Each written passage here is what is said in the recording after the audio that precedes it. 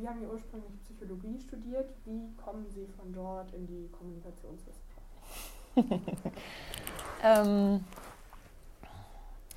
Ich habe relativ früh, also in der 11. Klasse des Gymnasiums, mich entschieden, Psychologie zu studieren.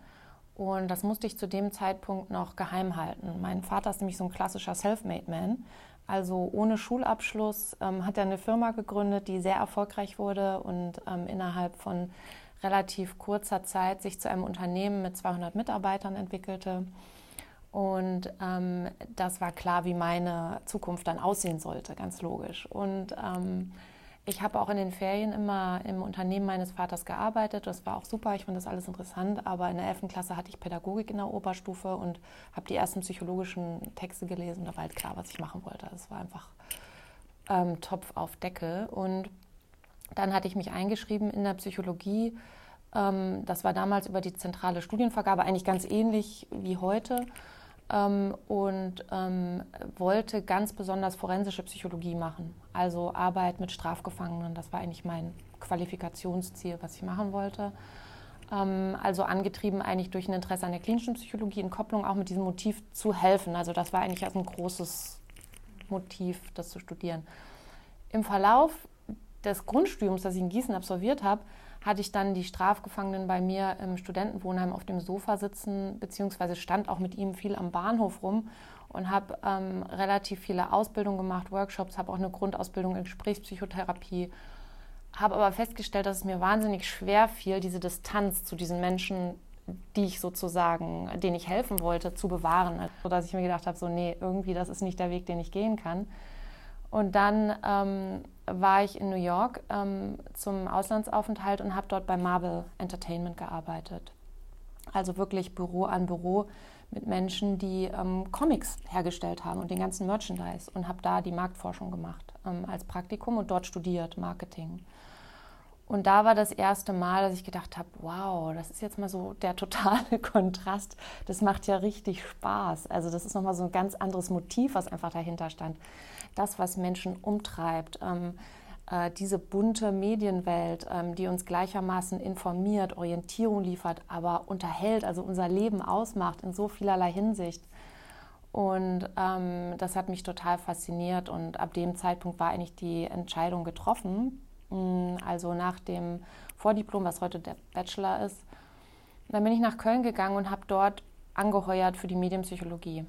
Und dann im Verlauf meines Studiums hatte ich relativ guten Kontakt in die Wirtschaftspsychologie, habe dort auch als Hilfskraft gearbeitet und habe dann gedacht, nee, ich gehe doch in die Unternehmensberatung.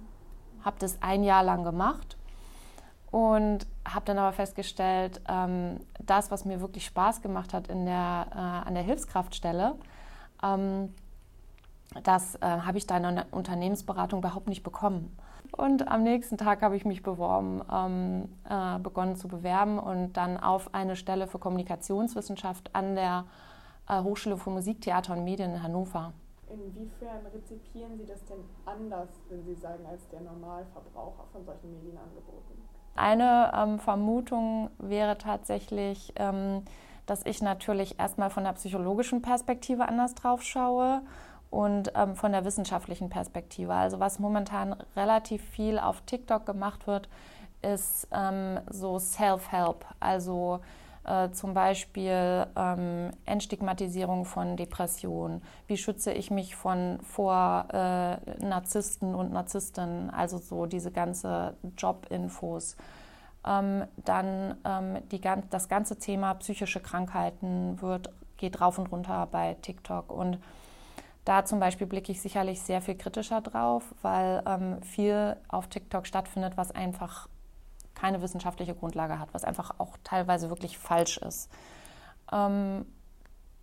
Das ist sicherlich ein Unterschied, weil das eben mein Fach ist, aber ich blicke sicherlich genauso auf TikTok wie andere im Hinblick auf die Begeisterung, wie dieser Algorithmus funktioniert.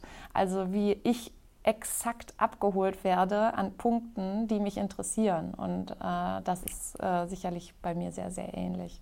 Ja, das finde ich auch sehr, sehr spannend an TikTok tatsächlich, dass es einfach so ein Algorithmus ist, der sehr, sehr viel genauer ist teilweise. Also es fühlt sich so an, als würde er einem genau das ausspucken, was man mehrfach angesehen hat. Oder genau das, was man eben halt auch nutzt und was einen interessiert.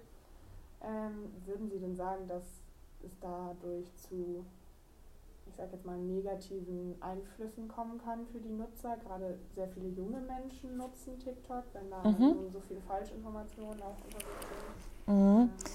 Wir stellen was ganz Interessantes fest und dazu gibt es zum Glück jetzt eine sehr intensive Forschungsprogrammatik, dass die Nutzung allein keinen Einfluss hat auf Menschen, weder positiv noch negativ. Also ich kann 5-6 Stunden pro Tag TikTok nutzen und mich genauso gut oder schlecht fühlen wie vorher.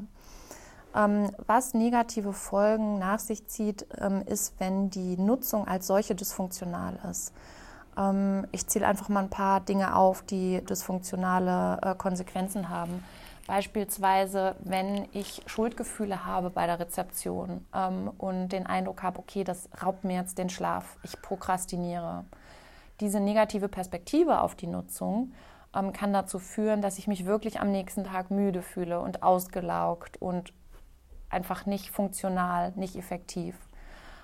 Oder ich schaue beispielsweise TikTok sehr stark mit einem Motiv des sozialen Vergleichs und sehe sozusagen die Diskrepanz zwischen dem tollen Leben von InfluencerInnen und mir. Das hat negative Wirkungen. Oder beispielsweise ich selber produziere für TikTok, also stelle auch was online und stelle aber mich selbst in einer Art und Weise dar, die eine starke Diskrepanz zu meinem realen Leben aufweist, beispielsweise zu meinem realen Körperbild, zu meinem realen Kontext. Und auch da sehen wir negative Folgen, weil diese Diskrepanz auszuhalten über die Dauer sozusagen und das ist immer schwierig für uns. Also Authentizität ist immer gesünder für Menschen, als Diskrepanzen in verschiedenen Kontexten auszuhalten. Was sind denn so Trends, die Sie dort gesehen haben, die Ihnen besonders gefallen haben? Was mir besonders gut gefällt, generell an sozialen Medien, ist, dass soziale Medien Menschen Orientierung geben in Bereichen, die vielleicht nicht so auf der Straße liegen, im Sinne von, die eher ausgefallen sind. Seien es ausgefallene Hobbys, schwere chronische Krankheiten und alle Bereiche, die, ich sag mal so, nicht in den Massenmedien bisher so mit besprochen werden konnten, weil sie einfach nicht so eine Reichweite erzielen. Das heißt, wir finden in sozialen Medien Menschen, die uns ähnlich sind. Und damit ermöglichen soziale Medien nicht nur Revolutionen, weil sie plötzlich Menschen zu Wort kommen lassen, die vorher diese Reichweite einfach nicht hatten, die nicht populär waren, sondern auch, dass Menschen gesünder werden und glücklicher werden, weil sie merken, okay, da sind andere und nicht nur die existieren, sondern ich kann auch mit ihnen in Kontakt treten. Und das ist, finde ich, ein riesiger Benefit. Ich habe mir jetzt einfach als Frage aufgeschrieben, ob Sie denn soziale Medien an sich ganz generell als etwas eher Positives oder Negatives für unsere Gesellschaft sehen würden?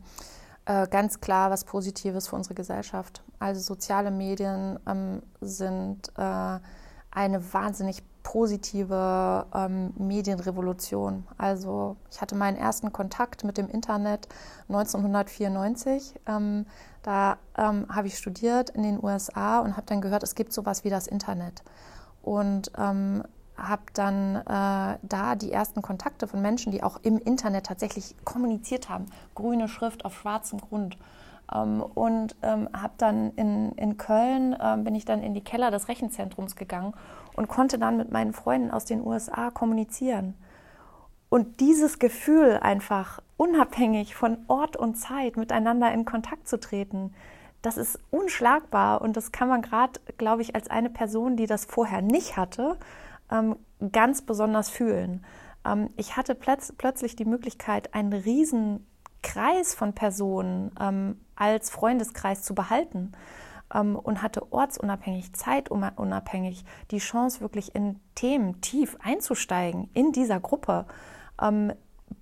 in die man telefonisch niemals so eingestiegen wäre, auch nicht mit dem geschriebenen Brief.